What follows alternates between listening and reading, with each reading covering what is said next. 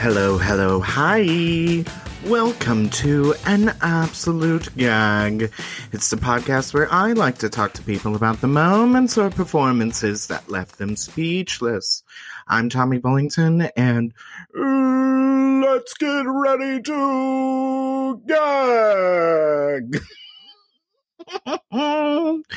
Oh, goodness. Y'all, it has been a weekend. I feel like I say that all the time now because all weekends are, a struggle.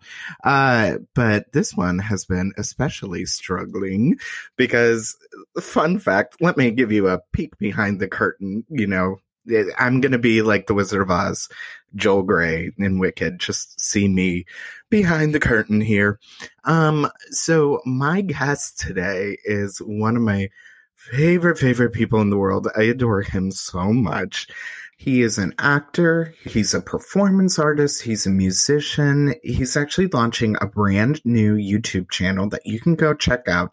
His page is called Who Mike Jones 21. He's wonderful. His name is Michael Jones, and he is my guest today.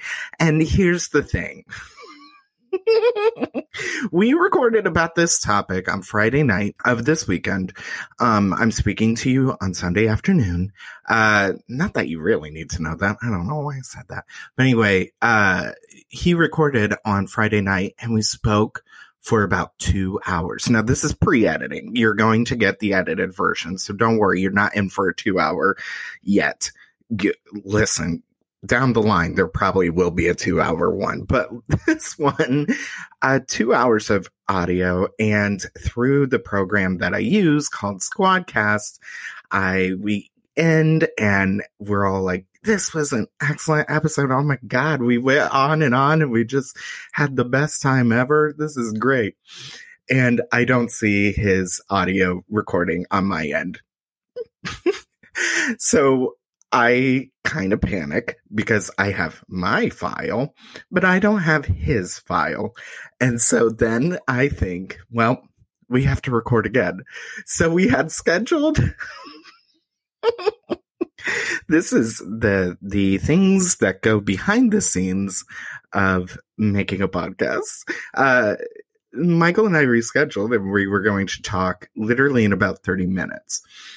I am talking with Squadcast support. I emailed them and I'm like, hey, I don't see his audio. What's wrong? Blah, blah, blah.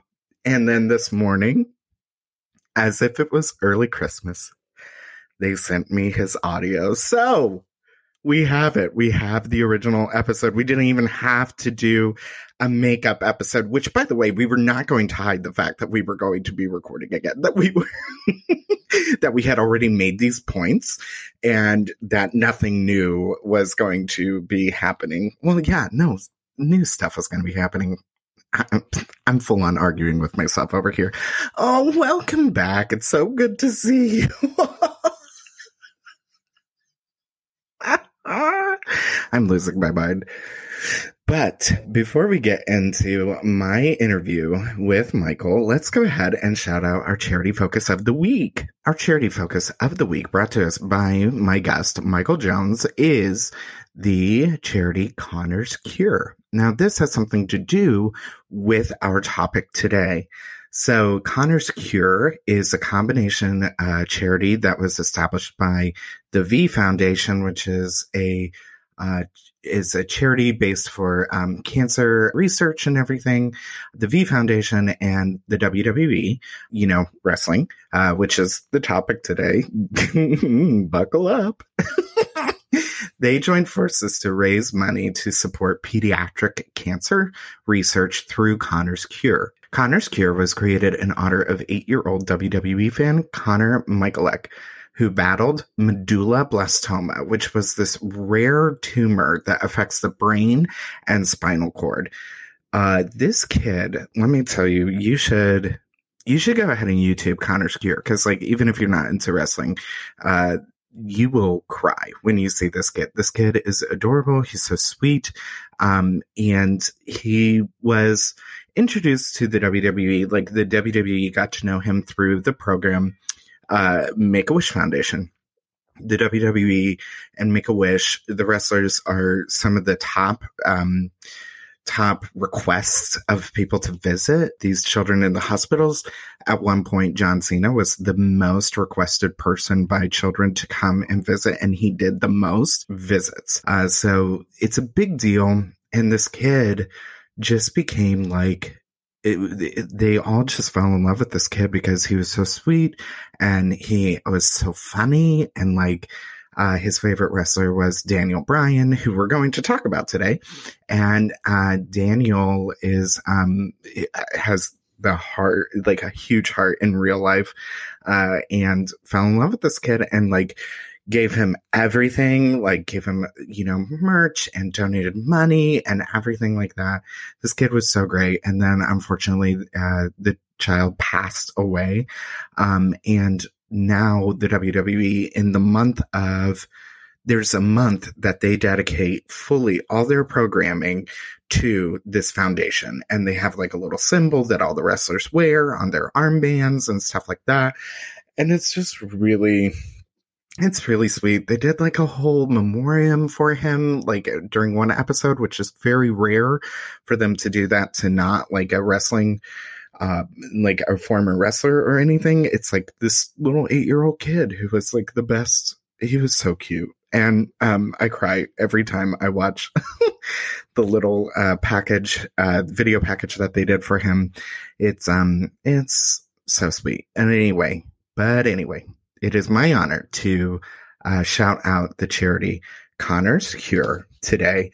And you can go and look at Connor's Cure or research Connor's Cure through the V Foundation on their website, www.v.org/Connor. And that's Connor with CONNOR. So that's where you can find out about Connor's Cure and how you can donate.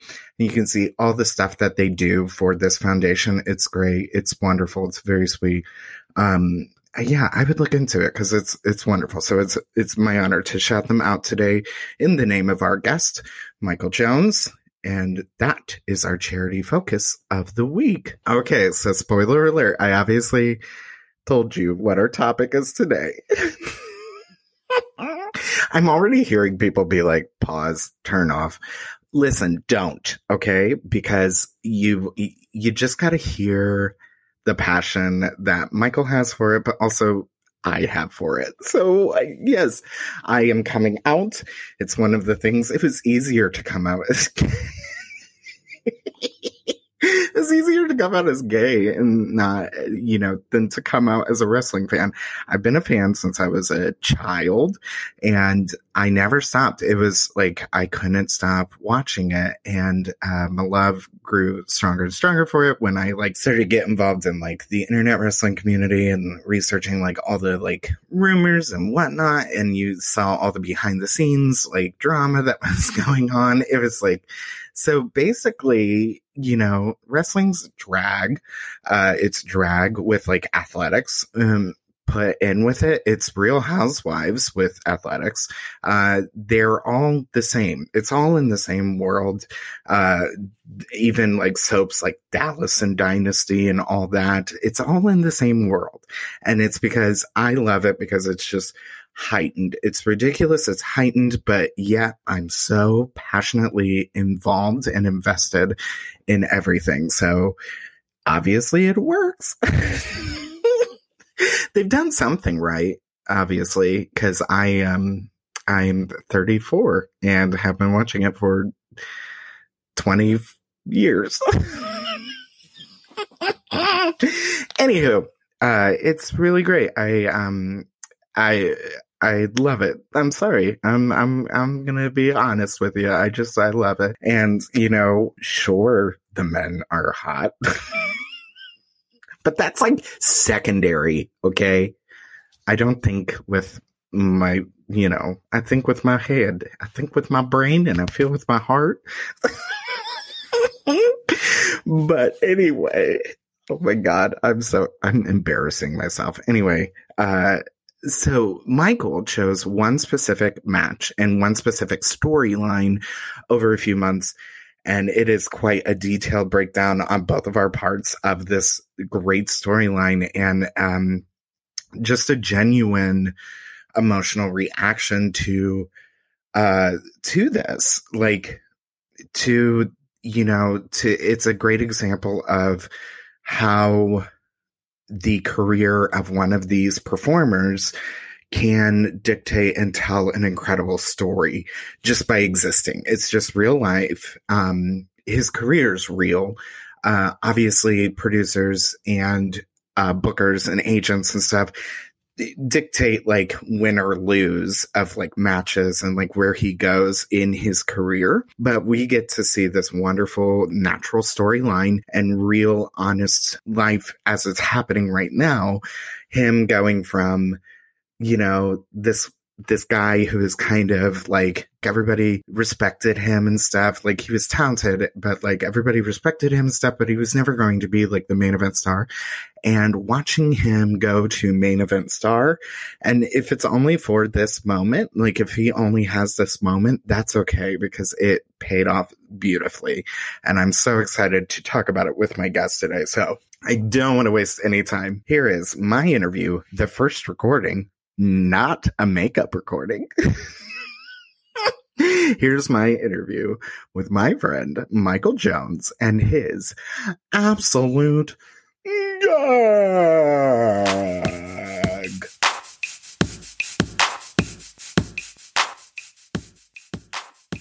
Welcome back to the pod. Oh, it is episode 18.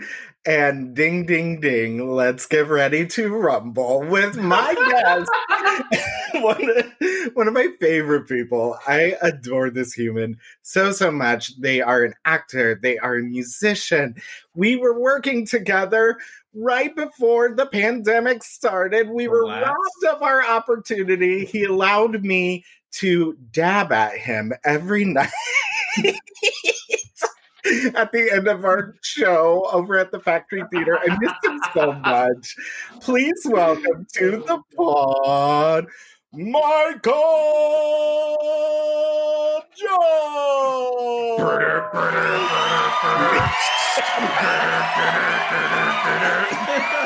Pyro. I'm just walking in, doing the stride. No one can it's funny, someone once was like, Stone Cold Steve Austin has one of the best entrance themes. Yes. One of the best entrances. Yes. And all he does is just angrily walk towards the ring. That's all he does. And anyone can do it, but literally no one else can do it. No, because he loses control of it. I love this. I love that we are just getting right into this. Right. I love it. Because he loosens up everything in his broken neck. And then he just loosens up his legs, but he or his arms, and he stomps down. It's so good. I don't know what the secret is. It's just walking angrily to the ring. I love it. It's really something only he can do.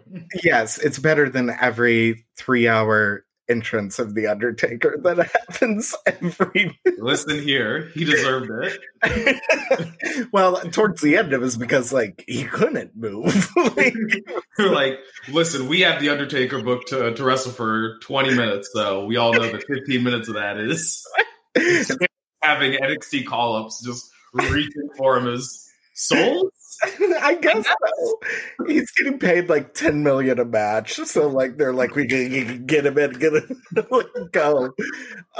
Mike Jones, I'm so excited that you're here. I'm so excited for you too. How have you been doing with everything considered?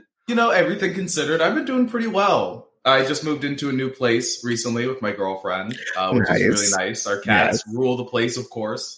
But no, it's really nice to have our own place, to really set it up as we want. I have this room I told you a little bit about earlier where I kind of do all my things. Mm-hmm. As you mentioned before, I'm a streamer. I'm a musician. I'm a performance artist. And recently I've been streaming on Facebook, on my Facebook page.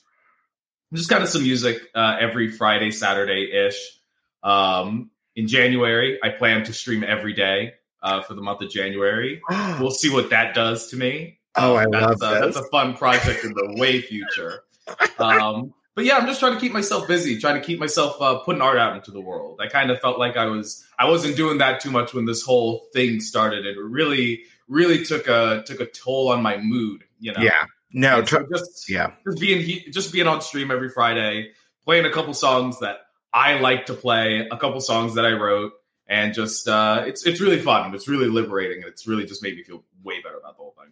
Well, you're lovely. You're so talented with your ukulele. That's the proper pronunciation. Actually, no joke, it actually is. Okay. The Hawaiian pronunciation is ukulele. So I once did I don't know if I could talk about this. I think I can. It's fine. We'll cut it out if we have to. I once did a demo recording for a musical version of 50 First Dates. And It was like going to be like, it was just submitted to producers and stuff and just an idea of the score. And I sang the song of like the brother role, but they changed Drew Barrymore and her family to be Pacific Islanders, like to be truly from Hawaii.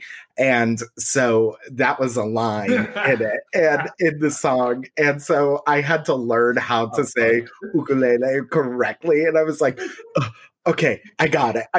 Because like my immediate Midwest is like, ukulele. I was like, find it. I know I can do this correctly. I know I can do this. No, but I applaud you also for being on video, because the reason I did this is because I was like, I don't want anybody to see me right now. Podcasting's fine because nobody can see me. So I play. Another thing I do is I play D&D. We play with our cameras because like we used to play in person, and we just, hey Fred, what's good? We just, you know, we're just so used to seeing each other that I'm such a physical person. Oh, same. That even like in a lot of conversation, even though I know that I'm going to be, you know, just a voice on this. Like for you and I know that I'll come across a certain way, and I can my face and gestures are very important to how I communicate. Is the end goal of the conversation I'm having here. No, I'm totally the same way. I still, like, one of my former guests said when I said I made a joke about I made a face but she couldn't see it because I was on podcasting, and she was like, no, I knew what face you were making. Because I'm the same way. Expressive.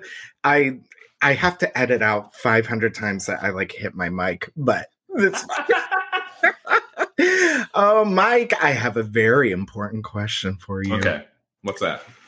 What is your absolute gag? My absolute gag is Kofi Mania. Kofi Kingston versus Daniel Bryan at WrestleMania 35. Kofi measuring the champion. Trouble Paradise! Kofi did it! Kofi did it! Kofi did it! Kofi is champion! Here is your winner and the new WWE champion, Kofi Kingston! 11 long years! Every hoop, every barricade, every hurdle, and finally, Kofi Kingston, he's done it, man! Yes. No. Okay, before we even talk about Kofi Kingston, yes, we do have to talk about Daniel Bryan. A lot. Yes. Because, like, first of all, more than anything else, I love how Daniel Bryan has this story, right, where he was just kind of this plucky underdog from the Indies, made it to WWE, was on NXT before it was cool. Yeah, when it was got fired. Got fired, came back, and the fans were just super behind him. Mm-hmm. He goes on to beat Triple H, and then Batista and Randy Orton, right? Yep. Was it Batista? at WrestleMania, which was in my hometown, by the way, New Orleans. Love it. And then he gets a terrible neck injury, can't wrestle anymore, says he's never going to wrestle again. Miracle, he comes back, and Daniel Bryan gets on the mic and is like, hey, I think we should recycle and eat less meat. And then Vince McMahon was like, now we boo him. And he ran with it. You are so right. Okay, so I know so many people are just like, what is happening right now? So we are talking about pro wrestling, and I am a huge fan along with you, and it's one of the things that we connected on, and I love how, like, it's kind of a secret. Like, you kind of have to figure out who's in with you as being a fan. So, like, my way now is just to, like, wear one of my shirts and see who says something. And yeah, I'm like, you can't see someone in merch and not say anything, because it's like, oh shit, he has the CM Punk thing. Yeah. He knows. He understands. They're like, I see you. I know you. So, I will say, especially right now, it's really cool seeing people with, like, AEW, like, face masks and stuff. Yeah. Like, or the amount of, like, indie, like, merchandise sold is amazing. But so, okay, so... So basically, you are referring to the one of the main events of WrestleMania 35. Yeah. Mm-hmm. And what is it about this specific match in that specific moment that just gags you, leaves you speechless? So it's the crowning moment of a very long story being told, both intentionally and unintentionally in wrestling. Mm-hmm. Something really interesting I once heard in reference to wrestling was that in, like, if you watch a television show, one episode and another episode might happen. You might watch them a week apart from each other when they air. Yeah. But those events might be 1 week apart from each other, 2 days apart from each other, immediately after each other. However, in wrestling, the same week that I had from Friday to Friday, mm-hmm. Kofi Kingston had Friday to Friday. Yeah. So the idea that from Friday to Friday, when I started watching wrestling in 2008, I saw Kofi Kingston wrestle. I watched him wrestle on ECW. I watched him win the United States Championship. When I went to my first live event, Extreme Rules 2009, my mom brought a sign that said, "Marry me, Kofi." And you know, as I watched wrestling on and off, I have saw Kofi Kingston be a phenomenal performer, mm-hmm. someone who truly, like, understands both the business and how to connect with the crowd and how to tell a story in and out of the ring. Yep. And finally he gets to this moment where he gets to have that recognition that he deserves, that he was always an A+ player. Mm-hmm. Something I'll come back to in a second, but he was always an A+ player. I have a quick question for you. Yeah, go ahead. I have a quick question for you. I love this. WWE, how many African-American world heavyweight champions do you think that there have been? There's only been like 4, right? 4 or 5? Only been 4. There's only been 4. There's only been 4. And the WWF formerly has been around literally our entire lifetime, mm-hmm. and beyond. So, like, we're not even talking about from its peak popularity in the 80s. We're talking about, like, early, like, late 70s kind of shit. And, like, 4 champions. Like, 4 African-American Black champions. Like, that is mm-hmm. unbelievable. And the, like, extra really cool thing is that Kofi is the first African-born WWE champion, mm-hmm. which is even crazier. Yes. One thing I highly recommend you watch if you can spend the $10 on the WWE Network. They do this documentary series, WWE 24, and Kofi has one, and he talks about winning the championship, and it's the year of return. Mm-hmm. They talk about how the year of return, for those of you who don't know, was this moment where after the effects of slavery had rampaged Black communities, Black people, and their heritage. Basically, the people were like, "Come back! We invite anyone with this heritage to come back and experience this culture that you missed." And he talks about the importance of being able to go back as the crowning holding the highest championship in his company, and being able to say like, "Hey, I did this. I did it." Yeah. It's just powerful. Yeah, I tell you what, if you even if you are just like tangentially aware of pro wrestling in any way, you watch one of those 24 documentaries and you are like, what is this? I watched the one about them having to do WrestleMania indoors this year because of the whole situation. And these editors do their job really well. Yes. Because there was a lot of to understand kind of the world of wrestling, you have to understand that there is what's being shown to you on TV. And so that's like one story, right? But the fans nowadays, especially, the internet wrestling community and everything. IWC. Where's my boy Colt Cabana? Boom, boom.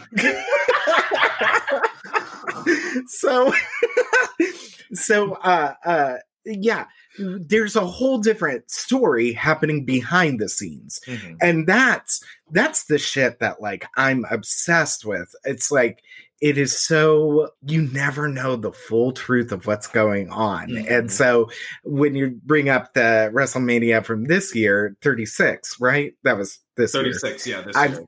Lost track. I unironically Googled which WrestleMania it was that I was talking about 6 times today because I was I don't remember. Well, because they finally dropped the numbers and they're just it's WrestleMania. They're all WrestleMania. Somebody joked that they're now WrestleMania in some kind of clip art. So it's WrestleMania pirate and WrestleMania sun. But here's the thing. I'm down for it. I love it. Would you be down for WrestleMania space? Yes. Is that even a question? Yes, I would. Oh my God, I would lose my fucking mind. Yeah. But there was so much drama behind the scenes because you had 2 people who were it was supposed to be their crowning moments, between Braun Strowman and then you had Drew McIntyre. It's supposed to be their Roman Reigns. Oh, Roman. Well, because it was supposed to be Roman Reigns. Yes. And then all the Corona stuff happened. And then they were and now it's Braun Strowman wrestling Goldberg. What are you talking about? Who's Roman Reigns? I don't know who you're talking about. That doesn't make sense. Yeah. No, thank you. There's just a bunch of people who were supposed to have their moment in front of thousands and thousands and thousands of people and a crowning achievement of their career, and then it's all taken away from them. Mm-hmm. But yet they still have to act and perform as if all those people are there. And that is that has to be the toughest mind fuck in your whole life. It must be completely weird because unlike acting in a play like you and I do, mm-hmm. The audience is important and we feed off of the audience in one sense or another. But in wrestling, the audience is an unbelievably integral part of the storytelling that is what they do in the ring. Absolutely, because we have no way of knowing how to feel immediately without that crowd telling us how to feel. No, exactly. And even small things, for example, one thing that I can even point to in the match that we're talking about, the back to steer this back to. One thing that's a very important moment is whenever there's a rest in a match, and mm-hmm. Someone has someone in a submission hold. And your tag team partner starts to clap to get the audience to start clapping to rally behind you, right? Yeah. And you see moments where Xavier Woods does that for Kofi in this match. And just you watch, even now where they're using the sound bites from the WWE video games, by the way. I get what you're going for, but this isn't real. This isn't real. Like, you know. No, I totally agree. Like it is, and that brings us, to the match. What was your immediate like reaction when the moment happened? Like, what were you feeling? Ooh, I cried. I cried. Love that. To another small Kofi Kingston story. 1 year for Christmas, my mom, we were like, Mom, what do you want? We were still pretty young. She was like, all I want is a Kofi Kingston action figure. And so we got my mom a Kofi Kingston action figure, and she still has it. She still has it on her desk at work. She's a teacher. When he was wrestling on ECW, WWE ECW. I was watching when he was in that Survivor Series match headed by DX, and they were in that promo, and he was just like, hey guys, this is exactly what Randy Orton wants, blah, blah, blah. And they're like, aren't you Jamaican? Like, shouldn't you have a dialect? Because Kofi Kingston was brought into the WWE as this like Jamaican like Islander guy who like worst promos you've ever seen. Oh, so bad. He's like so coming out here. He's like with a coconut in his hand, and he's like, it's so nice here in Jamaica. And he sees some people like roughing up a lady in the back, and he's like, looks like it's gonna be trouble in paradise. It's so bad. It's so bad. So immediately, it's so important your entrance or your debut for an audience to get the character and everything. And sometimes it can define a person's full career, entire career. And so there was a second where we were like, what's this guy? It's terrible. It is like straight from early 90s, like weird. Like super WWE. Strange, one aspect, super hard gimmick. Like, that's all he was. All he was Jamaican. Yeah. Which is like pretty standard in wrestling where they're like, you're a cop or you're the Mountie. Like, you're from Canada. You're do my Mountie. Taxes. You're Duke the Dumpster Drozy. You are a garbage man. Mr. Isaac Yankem, DDS. The Repo Man. No name, just the Repo just Man. The Repo Man. That's all you need. So there was no other layer to him, but he came in, and the thing that he had to his advantage is he is incredibly athletic. Oh my goodness. And can he can do stuff with his body and his balance and like grace like that. Like I could never do what he notoriously does. Kofi Kingston is known for his Royal Rumble escapades. Right. Royal Rumble, for those of you who don't know, is a match very complicated, made by the late Pat Patterson, actually. Queer icon Pat Patterson, R.I.P. I know, big he's a former wrestler who came out late in life to the public, but was completely out to all the boys in the locker room, and they didn't mind at all. And like, he's just one of the like crowning stories of acceptance. Anyway, yes, he did create. He created this match called the Royal Rumble, where 30 men wrestle one by one, entering every 90 seconds. And for those of you who don't know, I'm using some major air quotes when I say every 90 seconds. It's a very cinematic 90 seconds, if you will. It's one of the craziest examples of like, is it like placebo or like what's the thing where they like they fool an audience into thinking that's true. They fool thousands of people into thinking that's absolutely right. And then once we hear the like 10, 9, 8, we're like, oh yeah, that was 90 seconds. That was only 90 seconds. Not knowing that 5 full ass minutes passed. But yes. So the thing about the Royal Rumble is the only way to be to lose is to have your feet touch, both feet touch the bottom and going over the top rope. Correct. So every year, Kofi Kingston would find a way to jump over the apron and onto the barricade that's between fans and the ring, and he'll like walk on that and then jump back into the ring. Or one year he jumped onto the announce table and then jumped onto a wheelie chair and wheeled himself back. There's one year where the New Day helped him by throwing pancakes and he was stepping on the pancakes. It's incredible. And it's something that he started doing it when he was kind of, so there's a phrase in wrestling where you're a mid-card guy and you show up in the middle of the show, of the card of the wrestling, and you're good. People like you and you're decent and everything, but we're not going to put you in the main event anytime soon, or detriment to Kofi Kingston effect. At the time, he was a very well awarded superstar. He was, as I mentioned before, the United States champion. He was the Intercontinental champion before that, which is the belt that you, in the ideal world, you're given to kind of breed you for success later on down the line. And of course, even before Xavier Woods and Big E, he was a very decorated tag team champion.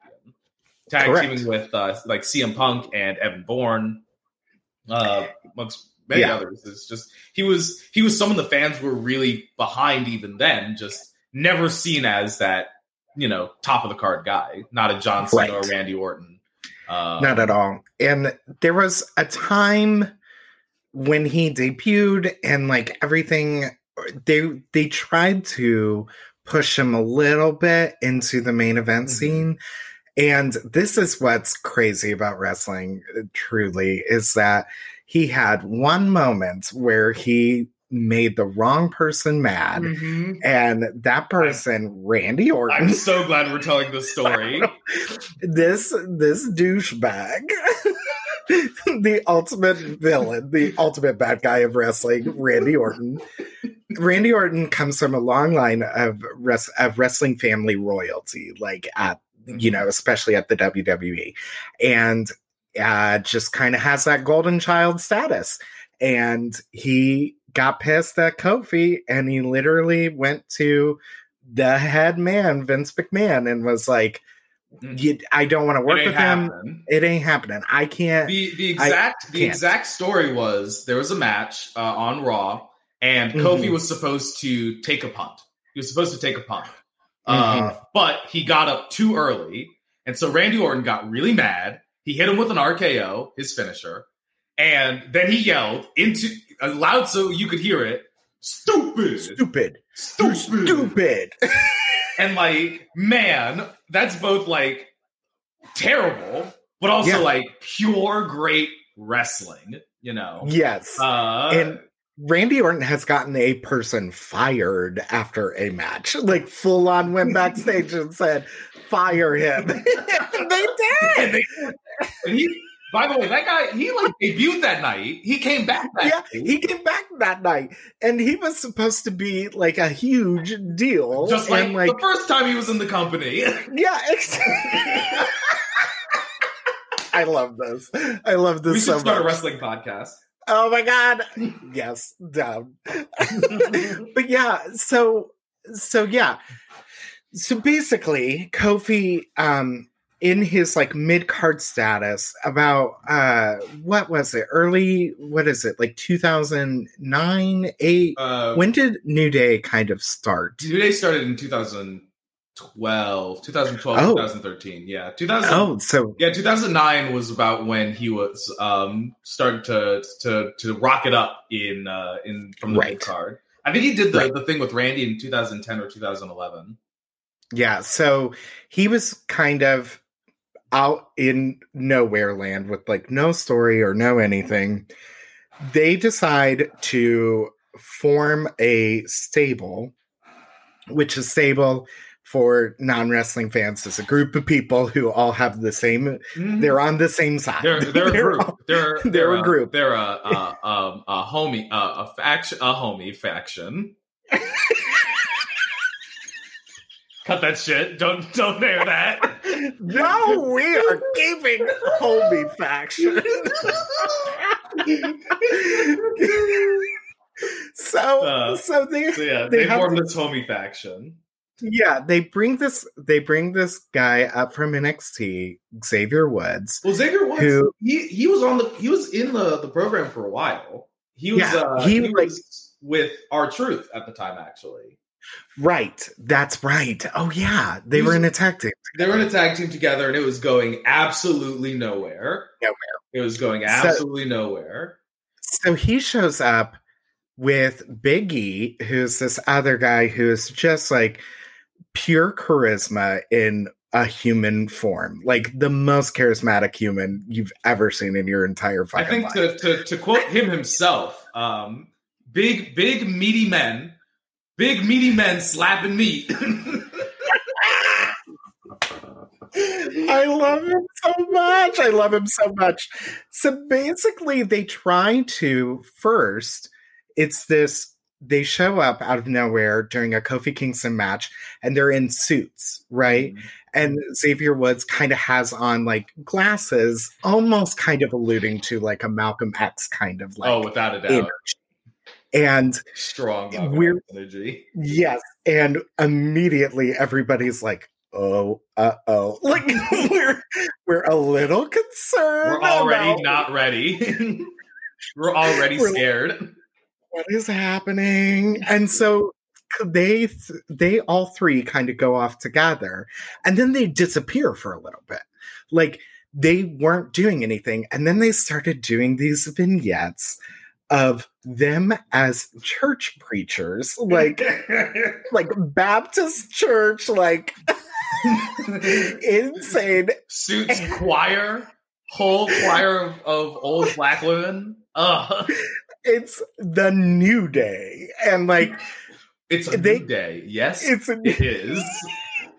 So they come out, and immediately everybody's like, "Fuck this!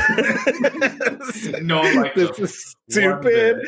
We hate this." So they're supposed to be good guys or baby faces in wrestling terms, and they don't positivity. Yes. And they don't get over. And so the brilliant thing that happens in wrestling is if it's not working, you commit even more to it and you make it to where it's annoying. And then you just go with it. And then that's you can just be like, oh, now I'm heel. Now I'm a bad guy. If I continue doing it and you don't like it, it's because I get heat. Yeah. This is good. This is great. And also what they did, which is like truly the crowning achievement for me, is Xavier Woods starts doing a clap chant of New Day Rocks, New Day Rocks, and tries to get a large group of pretty much white people to do it. And it's so sad. It's dramatic how poorly some cities do the New Day Rock chant. When they're in like Nashville or something. And it's so bad. But also though, I've never heard that chant before, or that like rhythm in a chant. And that was incredible when it debuted or when he started doing that. But like, so basically these three become heels, but then because they're such good heels, fans love them now. So they're back to baby faces. And they are silly, silly gooses. Like, they are the gooses. They're clowns. They're literally clowns coming out weekly. However, they're also three of the best workers that they have. Right. They still come out here having knockout brawls with the Usos, with the Bar. Even in recent times, as people as Shinsuke Nakamura and Cesaro. Mm-hmm. Another workhorse of the business. Give him Vince. Give Cesaro the WWE Championship. Anyway, we're begging. Yes, but like they're just so talented. They're so good in the ring, and Xavier especially, and then we find out later on down the line that like all three of them kind of have this quality, but Xavier, so there's like wrestling funny, which is like whatever, which is and then there's funny. Yes, and then there's genuinely funny, and he is genuinely hysterical. Like, is so clever, so smart. He's a doctor, right? He has a doctorate. He has like a doctorate. He has a doctorate, and he's also like a huge nerdy nerd. He has his YouTube channel, Up, Down, Down, which is huge, which is insane. He just got a childhood dream. He's a commentator on the new G4. I was on Twitter using the hashtag Creed4G4, so I'm really happy about that. He's like he found a way to transcend using the internet, using like being like a content creator in a way. Mm-hmm. And so people are obsessed with the New Day. And the three of them, though, it's always them and they're always a team. And if they have a storyline, it's always tag team. Nobody's ever on their own. Yeah. Right. So tell me the setup for this match. Like, tell me what happens from here. Well, what happens is there's this guy, and his name is Mustafa Ali. Mm-hmm. And WWE was like, hey, Mustafa Ali's hot. We're gonna rocket him to the moon. Yeah. However, before he has like a couple matches where he's gonna be, put through the ringer, he gets injured. So WWE's like, we need someone to take his place in this match. So they just kind of handpick someone out of the tag team division, and they pick Kofi Kingston. Right. And because they also needed like, because it was a gimmick match, which it was in an elimination chamber, which is like this big cage. And it's supposed to be like a high flyer. There should always be we need someone to jump off the top of the cage. Exactly. We need somebody to create the holy shit moment in the match. So who can we go with? Kofi Kingston, because he's always incredible. So they get Kofi Kingston into this match, and the fans are about it. And like the people are like, you know what, Kofi? Yeah, he should. So he goes into the Elimination Chamber, puts on a 5-star, puts on a clinic, goes to the end, wrestles against Daniel Bryan, loses. Oh, fuck. So sad. How sad. But then there's still like a lot of people who are, and at that point, I'm pretty sure that they were like, we're going to figure out whoever's going to wrestle Daniel Bryan later down the line. Yeah, but who can we call who's already left the company and like throw money at them? Mr. The Rock? No, so fans, however, are still really behind Kofi, and you can see that Xavier Woods and Big E are still super behind Kofi. Mm-hmm. And so they kind of really start petitioning to get Kofi, and then at Fastlane, one of the pay-per-views before everything, they go to Mr. McMahon, and they were like, hey, listen. Oh, actually, I completely forgot. The SmackDown before Fastlane, Kofi was going to have a match at Fastlane. He was going to wrestle Daniel Bryan. But then at the last minute, Kevin Owens returned, and Vince McMahon, the man who runs the business, both in and out of storyline, in kayfabe, if you will, Vince McMahon was like, hey, actually, Kofi's not going to get that match. It's going to be Kevin Owens now. So then at Fastlane, you were going to say? Well, I was going to say, here's how intense fans were already into the option of Kofi facing Daniel Bryan.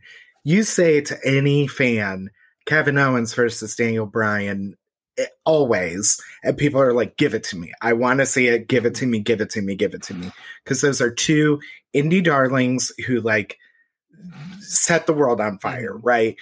But Kofi was so hot at that moment that people were booing the fuck out of Kevin Owens. They hated him. And he knew it too. And he was like, fuck, guys. And it just was so upsetting. It was so upsetting. But even worse, then you get to Fastlane, and Kofi goes up to Vince McMahon. And first of all, I love seeing Vince McMahon on my television. I think he is the perfect example of the man, He can play like a perfect heel character. Yes. And so like when they go up to Mr. McMahon, the man, the boss, and say, hey, listen, I have been here 11 years. I deserve to be in this match, and I deserve to be in it. And Vince says, okay, you know what? You want to be part of that triple threat match? Fine. You're going to be in a triple threat match tonight. Yeah. And he goes out to the match, and it turns out, oh, he's not in a triple threat match. He's in a handicap match. What? Against the Bar? What? And they lay him out. They lay him out. And it's terrible. It's terrible. And so then the next week on SmackDown, they call him back out. And they dig into him a bit, you know. They're like, "Hey, Vince, what are you doing? What are you talking about?" Kofi says how he's like talks about how he doesn't complain about anything, how he doesn't complain about how he's always at work, how he's always traveling, how he isn't with his kids, how there are younger people like Mustafa Ali, like Daniel Bryan, who have come up and who have gotten opportunities before him, and the entire time you.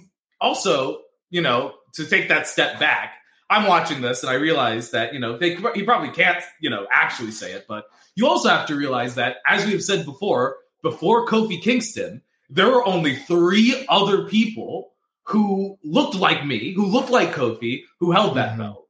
And to be able to have that, like, I know that I'm not getting this opportunity because of that, you know? Yeah.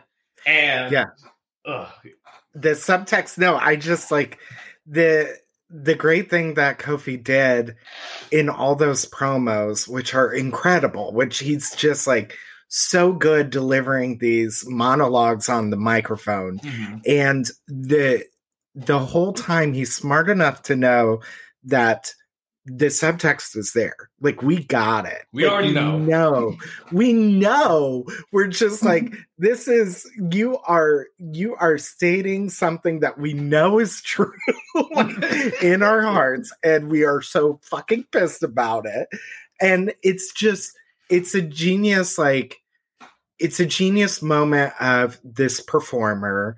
And this is why I fucking love wrestling. This performer looking at outside the world and saying, okay, I know the story here. I know what I can do just by saying words. I am creating a whole story. And it's so incredible what they could do that way. Oh, man. And it's just so, and it's so, I only can imagine how cathartic it must be for Kofi, Biggie, and Xavier Woods to literally yell at their actual boss, the man who's actually signing their actual checks, and to be able to really throw out their grievances like that. And and in another sense for WWE to be able to look at their grievances kind of in the face. Even if it is, you know, somewhat surface level, like, and I don't know if they actually will take anything from it, but it's actually, it's nice is what I'm trying to get at there. I like it. Yeah, no, I totally understand what you're saying. And yeah, so he begs and pleads and he has to win a match, right? Match. He has to do the gauntlet match. Yes. He has to wrestle. I watched all of these this morning, actually. Because I was watching, I watched the match like 2 nights ago with my brother, and then we were like, wow, this is great. But I watched that promo package beforehand, and I was like, ugh, WWE promo packages are amazing. Yeah. So I had to watch the gauntlet match and the next match we're going to talk about. But he has to wrestle, it was the Bar, so that's Sheamus and Cesaro. He had to wrestle Randy Orton, who was last. He had to wrestle Samoa Joe and Rowan. He also had to wrestle Rowan, so he had to wrestle those 5 guys. He wrestled the Bar, then he wrestled Rowan, who disqualified himself by hitting Kofi with the chair. Yes. And then Samoa Joe, which was a great match, man. Like, just the Samoa Joe section was great. Oh, I miss Samoa Joe. He's gonna heal eventually, I hope. I hope so. I hope. So then he wrestles Randy Orton. You guys remember Randy Orton? We were just talking about him 20 minutes ago. And it's so great because Randy Orton, as you know, wrestles a very monotonous, slow-paced kind of style. And wrestling someone who's already wrestled 4 other dudes before you really leads to that. And so it's great because you get moments like he is like throwing Kofi all around, and he like takes Kofi by his face and he like shows him to the camera. And he's like, "You're stupid. You're stupid." It's brilliant, and all of us are like, storytelling. Because you go, "Oh man, I was there 9 years ago when he did that the first time." So anyway, so Kofi Kingston beats all 5 of these guys. His music plays, and it's like, yes, he's going to go to WrestleMania. And then who comes out? The man, Vince McMahon, and he says, "Hey, Kofi, listen, good job, but you're going to go to WrestleMania if you can beat one more person, and it's the WWE champion, Daniel Bryan." And so here he comes. You know, we all know what's going to happen at this point. Yeah, like that. There's no way in hell that that they're actually going to have Kofi win this one, and he doesn't. He puts on a great little match, like the 5 minutes that they go. But he takes Bryan's flying knee and he goes down. And there's just this real moment of like, fuck, is WWE gonna do it? Or are they really gonna play with me like this? Do this to me and Kofi? This is going to be very, very visceral, what I'm gonna say right now, but they edge us so much. Like they really do, and you're God. just do it. Come on, put it in, God damn it! Holy shit! Oh my God, you're right though. You're absolutely right though. But yes, you nailed it. It like we thought that there was no more of the story, but there's still more to tell. You get there next week, and once again they come out and they're like, "We want Vince. We want Vince," and they go into him hard again. And they just say, like, "Listen, we come in here week after week, coming into this ring. We wrestle and we put our asses on the line for you, for this company, and we don't ask for anything. And right now, we're not saying that we deserve the championship. We're not saying that we deserve that. We just deserve, all that Kofi deserves is the chance. All he deserves is the match, to be there, to have the one-on-one match for the championship, which he's never had." So Vince McMahon, and this is a moment where I love Vince McMahon. I wish that we could get like Vince McMahon from just 5 years ago. Right. Because it's so obvious that he is like a 75-year-old man. And he can't like have the same kind of like power in a promo. He kind of mumbles through a lot. But he basically gives them the ultimatum of, well, Kofi had his gauntlet match last week, so you're going to have your gauntlet match this week. If the New Day can beat 4 teams, then they win. Then Kofi gets to go to WrestleMania. Mm-hmm. So they wrestle Gallows and Anderson, which was real quick, which is really sad because I think that those guys are amazing. They're incredible. Yes. They're crazy, but they have a quick match with them, and then it was Shinsuke Nakamura and Rusev. That match was really good. And then the Bar, again. The Bar fucking up Kofi Kingston a lot. They hate that guy, I guess. But the Bar is the best part because not only do they have a really great match, after Xavier Woods puts on like a crazy flippy-do show, doing more jumps and flips than I've ever seen him do in his life. He beats them. He gets the pin. And Cesaro and Sheamus just lay out the New Day. They just lay them both out. They take out a table and they put Big E through. And then it's like, okay, well, we have the last people coming out. And it's the Usos. At the time, they were the SmackDown Tag Team Champions. And so the Usos come out. The referee's like taking the table out of the ring. And Xavier Woods is like holding the charge. And he's like ready to fight for his friend, not only Kofi Kingston, but now Big E. And the Usos get on the mic and they're like, "Hey, listen, you already know that Kofi Kingston has our respect. You already know that Kofi Kingston has the respect of all the people in the back there. You already know that Kofi Kingston has the respect of all the people out here in the WWE universe. So with that, we say good luck. We forfeit." It's so good. And also, like, because as far as modern day rivalries go, the Usos versus New Day, they were for a while putting on literally the best matches of every pay-per-view, every event. They were the first ever tag team, like, Hell in a Cell moment. And it's one of the best Hell in a Cells ever. It's so fucking good. And, like, it just, like, it was such a fulfilling moment. And it also felt so real because it is real. Like, you know, they wrestling love is real. I'm telling you. I am telling you. So of course, Vince McMahon gets on the horn and is like, one more. So they have to wrestle one more match. And do you remember who their last match is? No. It's Daniel Bryan and Rowan. So WWE champion Daniel Bryan and Rowan come out and they demolish the New Day.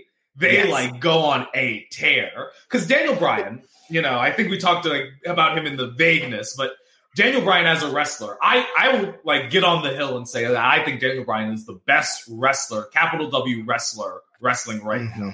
Full stop. Agreed. I think that he will easily go down in every Pro Wrestling Hall of Fame. Like he's an astounding worker. Like he just does so much amazing art in the ring. And his whole thing for his whole career was he wasn't supposed to be there. Like, that's the beauty of his legacy is against all odds, this guy became huge. Like, just became the guy in the WWE and has respect of every fan, everybody in the back. Like, he's now just a ring general. Now he's all about, like, who can we bring up? And that's what this, like, beautiful bestowing moment is. Yeah. Yes. And then, of course, we got Rowan, who's just, like, a monster, like, 16 feet tall. I have no clue how tall he actually is, but... So they come through, and they're, like, demolishing the New Day. And at one point, Rowan, like, clears off a table, and he gets ready to, like, put Big E through. However, through some good old-fashioned wrestling chicanery, they throw Rowan over the announce table, and then Big E pushes the announce table onto Rowan. Eric Rowan's a different guy. Pushes the table onto Rowan, and then he gets back into the ring, forcing the referee to start the count out. And in a very brilliant way, WWE lets Big E and the New Day win, and also doesn't have to get anyone pinned. Gotta love wrestling. But they win. They win the match. And then Kofi gets to go to WrestleMania now. We finally have the moment of he's done enough. He has finally jumped through every hoop, every hurdle, done more than what is expected of someone to have to be in this position, to have this championship. And it's so fulfilling. It is. No, real quickly, the brilliance of that, it took his family, his brothers, his just everything, his best friends, like, it took them to win him that spot. They got it for him. Like, and it's just this, like, really beautiful moment that just, again, the veil of wrestling kind of drops, and it's legitimately two younger guys in the business who are with their friend who has been through it all and deserves to be recognized. And they finally got it for him. And they're stepping aside and letting him have that moment. It's so good. They're just crying. And everyone's it's so crying. emotional. The music's playing. And you know, the stinger at the end of the episode, you know, Vince is getting into his limo and they're like, "Hey, Vince, so is Kofi going to WrestleMania?" And he's like, "Yeah, he's going." I'm not going to do the impression. He's like, "Yeah, he's going to WrestleMania, but can a B+ player defeat Daniel Bryan?" So then we finally get to my favorite thing in all of wrestling. I love wrestling. I love promos. I love vignettes. However, I think the height of what wrestling is the contract signing. Oh, yeah. Yeah, it absolutely is. Like, nothing better than we're going to get into our suits. We're going to have Michael Cole officiate. We're going to sit at these tables. We're going to cut harsh promos on each other. And then we're going to go away. There's not a goddamn lawyer on site. There's like the contract looks like something created in like Publisher. Like it is. Like, you ever get like a piece of paper to read in a play, and it's just like auto-generated text? Yes, that is exactly what each contract is in wrestling. It's just auto-generated text. Like.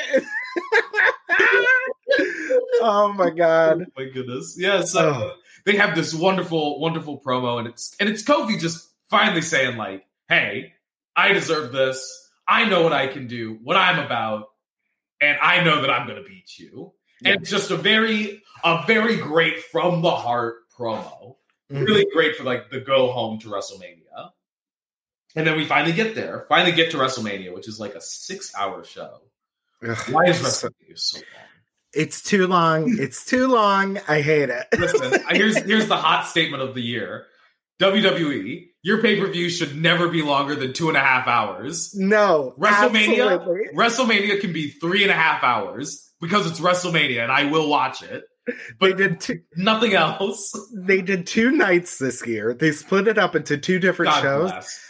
And it felt like it was the greatest thing I'd ever seen. I just was like, oh my God, I get to go to bed before 2 a.m. Like, I'm so excited. I love it. And like, it was it felt so good.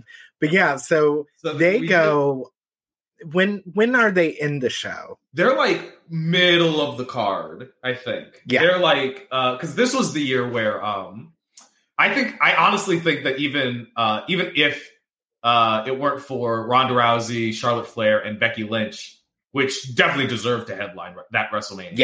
Yes. I think that if it weren't for that match, I think they would have headlined. Because the other one was the Royal Rumble winner, which was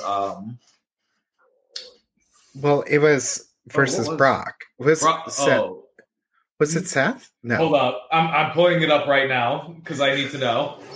But while you're looking that up, really great point. An extra layer onto this whole situation is that this is the first WrestleMania in 35 years to be main evented by women.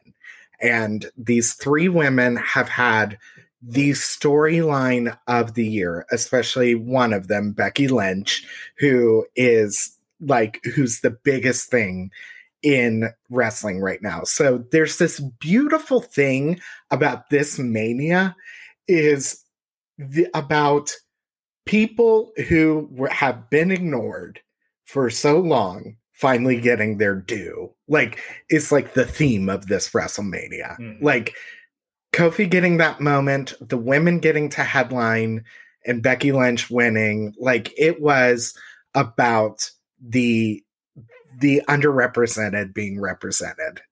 It's a beautiful thing. Yeah, so I have the wrestling card right here, and of the 16 matches on the WrestleMania card. 16 of the 16 matches on the WrestleMania card. Yeah, they went on 10th of 16. 10. Okay, so they have already gone past a normal card. Mm-hmm. Like, a normal card's about like 6 to 8 matches, truly, in any other wrestling like situation. So we're already tired. Like, we're already kind of like, and oh man. And here comes the New Day, and everyone is behind him. Everyone's behind Kofi Kingston. Everybody in that stadium. It was incredible. It is incredible. The hype behind this one guy. And, he comes out and he gets a championship challenger opening entrance, which is to say, I like when they have their own individual entrances and then they do their ring announcements of who they are. Yes. So he gets his moment, comes out, he parties with his pals. and then Daniel Bryan, Rowan come out, and you get that moment of, here it is, for the WWE Championship, Kofi Kingston, Daniel Bryan. But most importantly, can't forget the first thing that happens before this. Big E comes with a box. He has a box that he has, and he's like, you get this after the match, and he puts the box away. When Daniel Bryan gets into the ring, he has his WWE Championship. They show it off, and then they put it on a pedestal to the side, right? I love a gun. Don't you love a gun? I do. I do. So they have this match, and the match is great. It's like so good. Because we had mentioned before, Bryan is a bit of a technician in the ring. He likes to use submissions. He likes to wear his opponents down. And Kofi Kingston is a flyer. He's a high flyer. So he likes to do big, high maneuver moves. So it's really great to see someone like Kofi kind of wiggle his way out of weird holds. But it's also great to see Daniel Bryan be able to put Kofi in a position where he can show off how flexible he is and put him in a really weird hold where he makes his head touch his feet or some bullshit. And so they're having a very physical match with the two between the two of them. And the entire time, I'm watching it knowing, because somebody also tell you this, pause. The first time I watched this match wasn't at that WrestleMania. I had watched this match about almost, I hate to think about it now, but almost about a year ago now, more like 10-ish months, when the quarantine really started to get under its way, right? Yeah. So I had mentioned before, I had watched wrestling. I started watching wrestling in about 2008, 2009. And when I got to college in 2013, I didn't have a TV. So I kind of stopped watching a lot of shows that I was watching at the time, wrestling being one of them. I always kind of kept my ear to the ground, knew what was happening. And I knew that this was something that was happening, but I never watched it. But I knew that Kofi won. I knew he had this championship, and I knew he lost it to Brock Lesnar in 45 seconds on SmackDown. And we'll talk about that. We will. We're going to talk about that today because I think it's a very important thing to talk about. But regardless, I agree.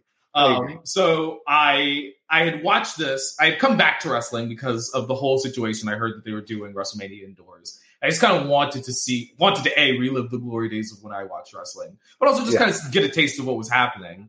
And so I watched this match, and I knew that he was going to win. But the entire time, there is such a tension in wrestling that, at any moment, I know what happens, but I'm like, fuck, is Daniel Bryan going to make him tap out?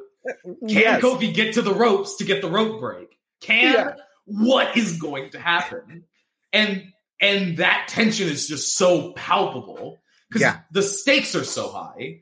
What it means if Kofi Kingston wins is so clear to both of these men that they put on such a show to really grip you on that. Yeah.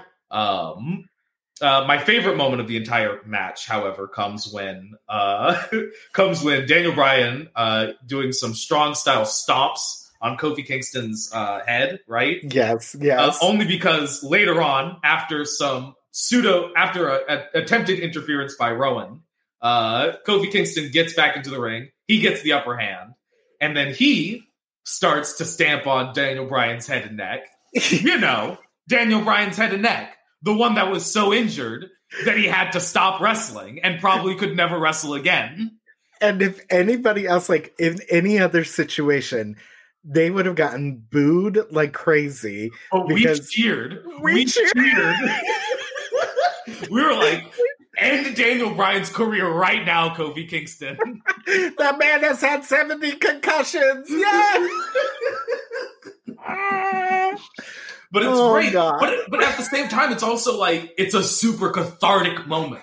Because it's it's truly the moment of Kofi's got this. Because it's after that, Daniel Bryan tries to get up. And as soon as he does, Trouble in Paradise.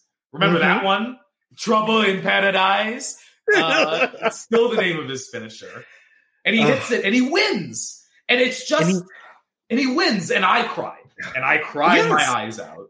Because, like I said, this is only the fourth time that this has happened. The last time I watched wrestling and the last time a black person was champion was Mark Henry. So for me to see that 9 years after that, so shortly after Kofi Kingston debuted, here he is, top of the mountain. And it's the WrestleMania. So like he gets his fireworks. Big E and Xavier Woods go out into the audience and get his kids. They get his kids. So first surprise, Daniel Bryan, as we had mentioned before, he's doing this Eco Warrior gimmick. Mm-hmm. And to like top off that gimmick, he replaced the WWE Championship with the 100% biodegradable championship. And it's like a wooden championship made of like wood and cardboard, and it's awesome. Hemp. It's There's really like cool, hemp on it. but it's like, oh really my god, it's I hate it. So they go over to the podium where the belt is, and they go, no, this can't be it. And they throw it to the ground, and underneath it is the old championship with Kofi's plates already on it. So they give it right to him, and he has it, and he's holding it, and he's just. It's amazing. It's so beautiful. And also the audience, the crowd is just so much for him. Just like it's so beautiful. There's a great moment in the match where Daniel Bryan, one of his like signature moves are the yes kicks, which is just where he literally kicks a guy in the chest over and over and over. And so he's doing it to Kofi. And like Kofi starts like getting up, and so he's doing the kicks like higher and higher, and then Kofi just smacks his own chest and is like, "Come on, come at me, come at me!" And then there's it always gets me. It's genius. Whoever thought of this is genius. But the camera pans back, and you see the crowd. Wavelength all get up on their feet and start screaming for this one guy, and like I'm getting chills just talking about it right now. It's so silly, because it's so beautiful. Especially at WrestleMania, you get people who watch wrestling who don't watch every week TV, who don't even watch every pay-per-view. There are people who legit watch WrestleMania and don't watch anything else. It. There are legit people who go to WrestleMania and that's it. Yeah. So you have people who are the most committed to your product there. Yes. And you have people who, just like me, have been watching Kofi Kingston since 2008 on WWE ECW, being a bad Jamaican, and knew from then that he had potential, and been seeing that potential being put to use, being squandered, seeing Kofi go the distance, go far beyond what's expected of him, and not be granted that. And finally, here on the biggest stage of them all, on the biggest night of wrestling, period. Yeah, can't talk about not any other promotion, not any other product has something like WrestleMania that brings in people like WrestleMania. Yeah. Also, it's in New York, New Jersey, technically, but basically, New York is like. Understood to be kind of the home of WWE. Yeah. Like Madison Square Garden, like everything about New York, it screams is WWE. And so, because it's Broadway, because it's theater, and it's like, it's so ridiculous, and it's like so beautiful. And so it's in the home of the sport, the company you love. And they gave you your biggest, to give people an idea, whenever you win the belt, it's literally like winning the Oscar right at that moment. Like, it's like, here you go. And it's also them telling you, we believe in you so much. And as a person, as a talent, as everything, we're giving you this to literally be the person. It's so good. It's just, it is one of those moments where you can show it to people, because trust me, there are people listening right now who like don't watch this, have no clue, and much respect to you. Well done on being pretty normal. But for the rest of us weirdos, it was like it's one of those moments where we can show to people who don't know it, and go, do you kind of get why I love this? Like for me, it's always the Bayley Sasha at NXT TakeOver Brooklyn. For me, it's that match and that moment and everything that I show people, and I say, I kind of understand why I'm ridiculously obsessed with all of this. And it is one of those moments because it's just like, it's pure joy. It's pure joy. And it's also a relief because we are trained as wrestling fans, and especially fans of the WWE, to not get what we want. Yes. We're ready to eat that Roman Reigns sandwich. We're ready to be disappointed all the time.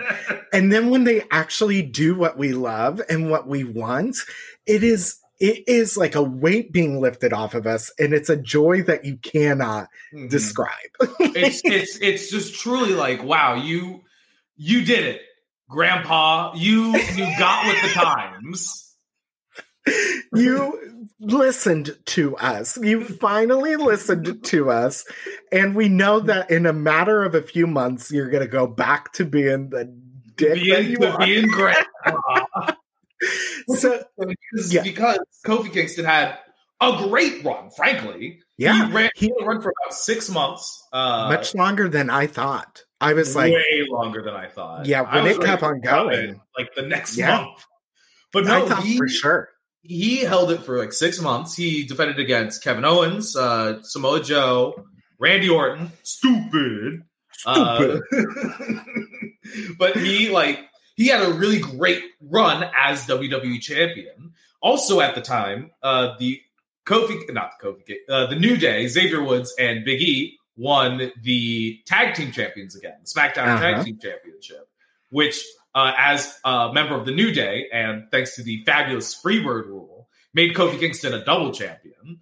He was WWE and tag team champion, even though he was never one of the three to defend it. But there you go, in fact, there. But Kofi Kingston had a really great run, really powerful defenses. And however, of course, all good things must come to an end. And this one ended terribly. Yes. Absolutely terribly. Yes. So SmackDown, rather, was moving from wherever it was before Fox to Fox. Yeah. It was going to start airing on Fox. And, naturally, they want to make sure that they have a big opening night. A big first thing to show like how many people like the product and blah blah. So as part of the super card that was going to be the first episode of SmackDown on Fox, we got Kofi Kingston defending his WWE Championship against Brock Lesnar. Now, I'll start with this. This is like the part where I take off my shirt and I have a Brock Lesnar shirt under it because I love Brock Lesnar. All right. Because I think that as a wrestling machine, as a wrestling monster, I think he does a really great job. I think he does perfectly for what it is that he is supposed to be doing as his role on the card, being a big name, big monster beast. Yeah, he's truly the most frightening human you've ever seen in your life. He has teeth that look like Tootsie Rolls. They're so disgusting. He looks like he just eats like raw steak 24/7. And he kind of gives off the illusion that he is like a shaved down albino silverback gorilla. Unironically, he's built like a gorilla. Yeah. He has like huge arms. He has that like power gut. Yeah. And he's sponsored by Jimmy John's. Every time he wrestles, I want to eat Jimmy John's. Same. And he also he just gives off that energy of, fuck, it's that guy from high school that I fucking I cannot stand, and who is probably kind of racist, probably real problematic, probably homophobic. I just everything about him makes me immediately run to the other side. But as far as being an athlete and when he is committed in a match, he does really, really well. He is an amazing performer. Yeah, last year I was at Survivor Series at Allstate Arena. Yes, and it was him versus Rey Mysterio, and Rey Mysterio is probably, what is he, 5'6"? He's tiny, yeah, like 5'6", 5'5", something like that. Like comparatively speaking, real tiny dude, and like there's no way he's winning this. But Brock sells a few moments in that match that legitimately, like, the arena was like shaking because people were like losing their shit. It was so good. To go on to SmackDown Live, the first episode of SmackDown Live, wrestled Kofi Kingston, a man who, as we had mentioned, had met glass ceiling after glass ceiling and just always told no.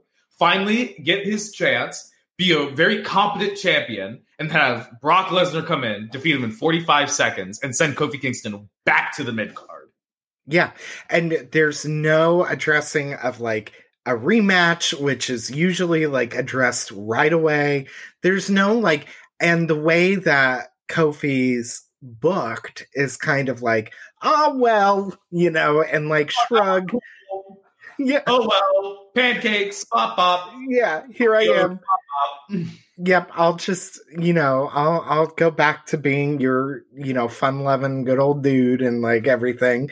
And it's so sad. It's very upsetting because what he could bring out of people, and there was no reason that they couldn't have had, like, a legit match. Like, there's no reason for it. They could have had a legit match. I'm not upset that Kofi Kingston lost to Brock Lesnar. I think if Kofi Kingston and Brock Lesnar had even a 5-minute match, yeah, because, like, we all know that, like, just some people, Goldberg, can't wrestle for very long, and that's fine, Yeah. I think even if they have just like a small 5-minute match where Kofi puts on a challenge. Because we all knew that he wasn't going to win when we saw that.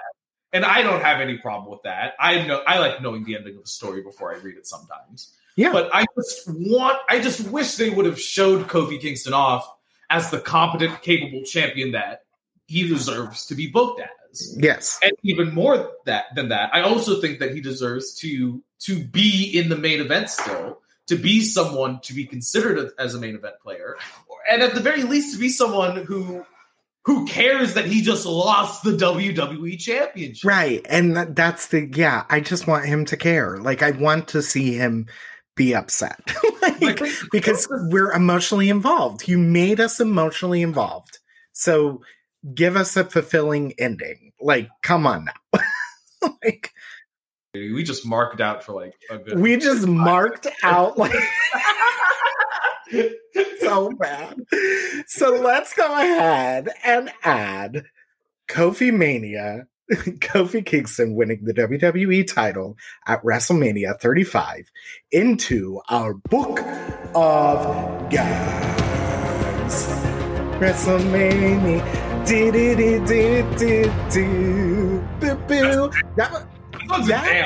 That's a bop. Say what you will about WWE. Every year, they like put out bangers for their. They choose bangers for their WrestleMania themes. There was that year that they used like Flo Rida, like "Welcome to my house." Is that him? Who is that? I think that was 26. It's either 26 or 25, but it played so much. Everybody talks about how much it played at the event that like it would just come on and everybody be like, oh, because it'd just be like, "Welcome to my house."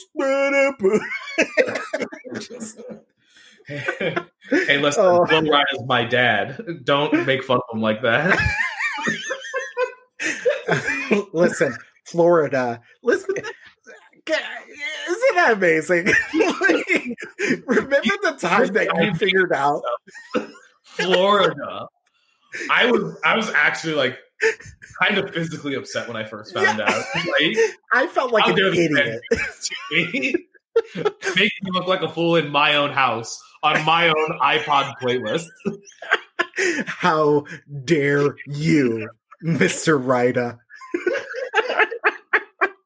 Please, Mr. Rhino's my father. Call me Flo.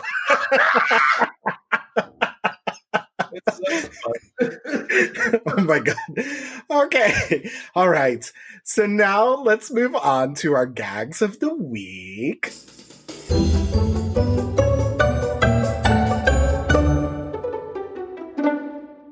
So my gag of the week that I just want to shout out first is I've been trying to get into the holiday spirit and watch some Christmas movies and everything.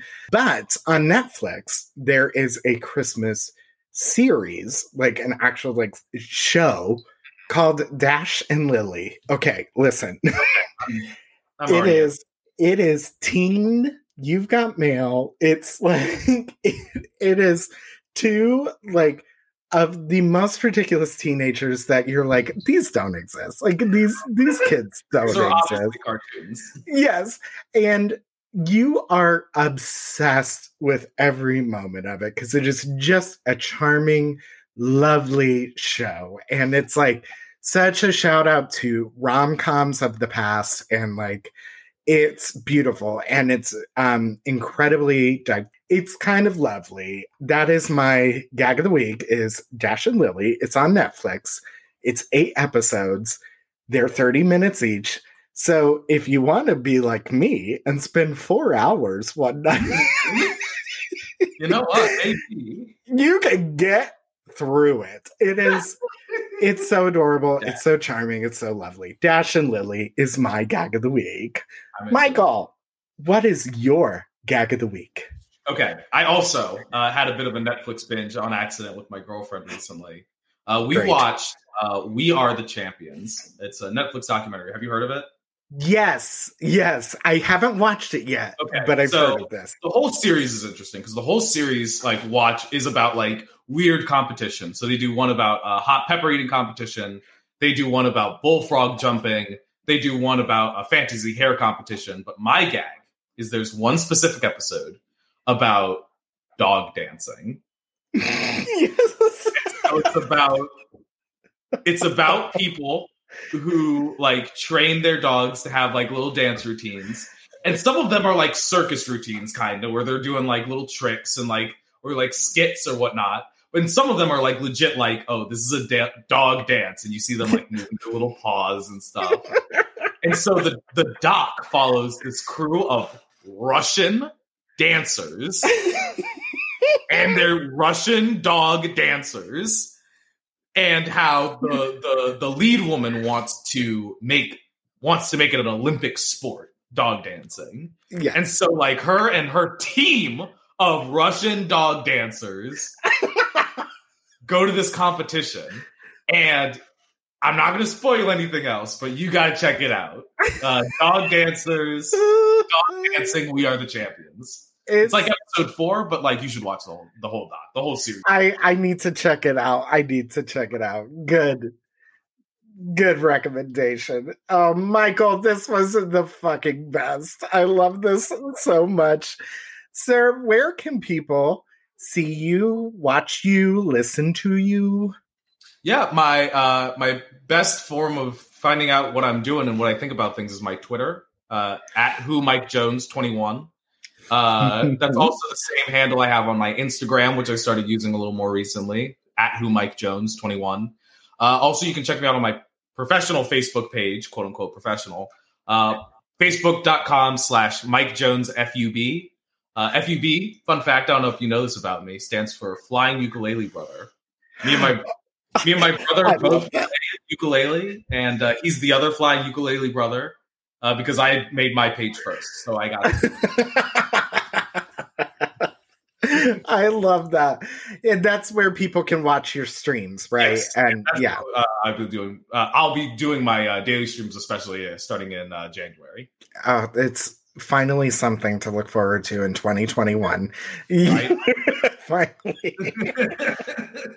Oh, I can't wait for us to get the vaccine and for us to go watch wrestling together. Oh my God. I cannot wait.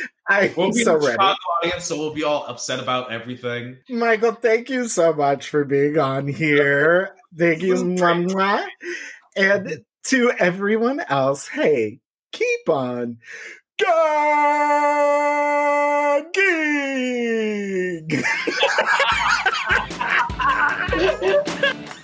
An Absolute Gag is produced and edited by me. Cover art provided by Grace Greenwood at 1310 Studios. Follow her on Instagram at 1310_studios or visit their website at www.1310 spelled out studios.com. Music provided by Vivera. Find them on Spotify and iTunes. Rate and subscribe to the podcast on all podcatcher apps, Apple Podcasts, and Spotify. Follow the pod on Instagram and Twitter at An Absolute Gag Pod. Thanks for listening. Now pump it, Queens.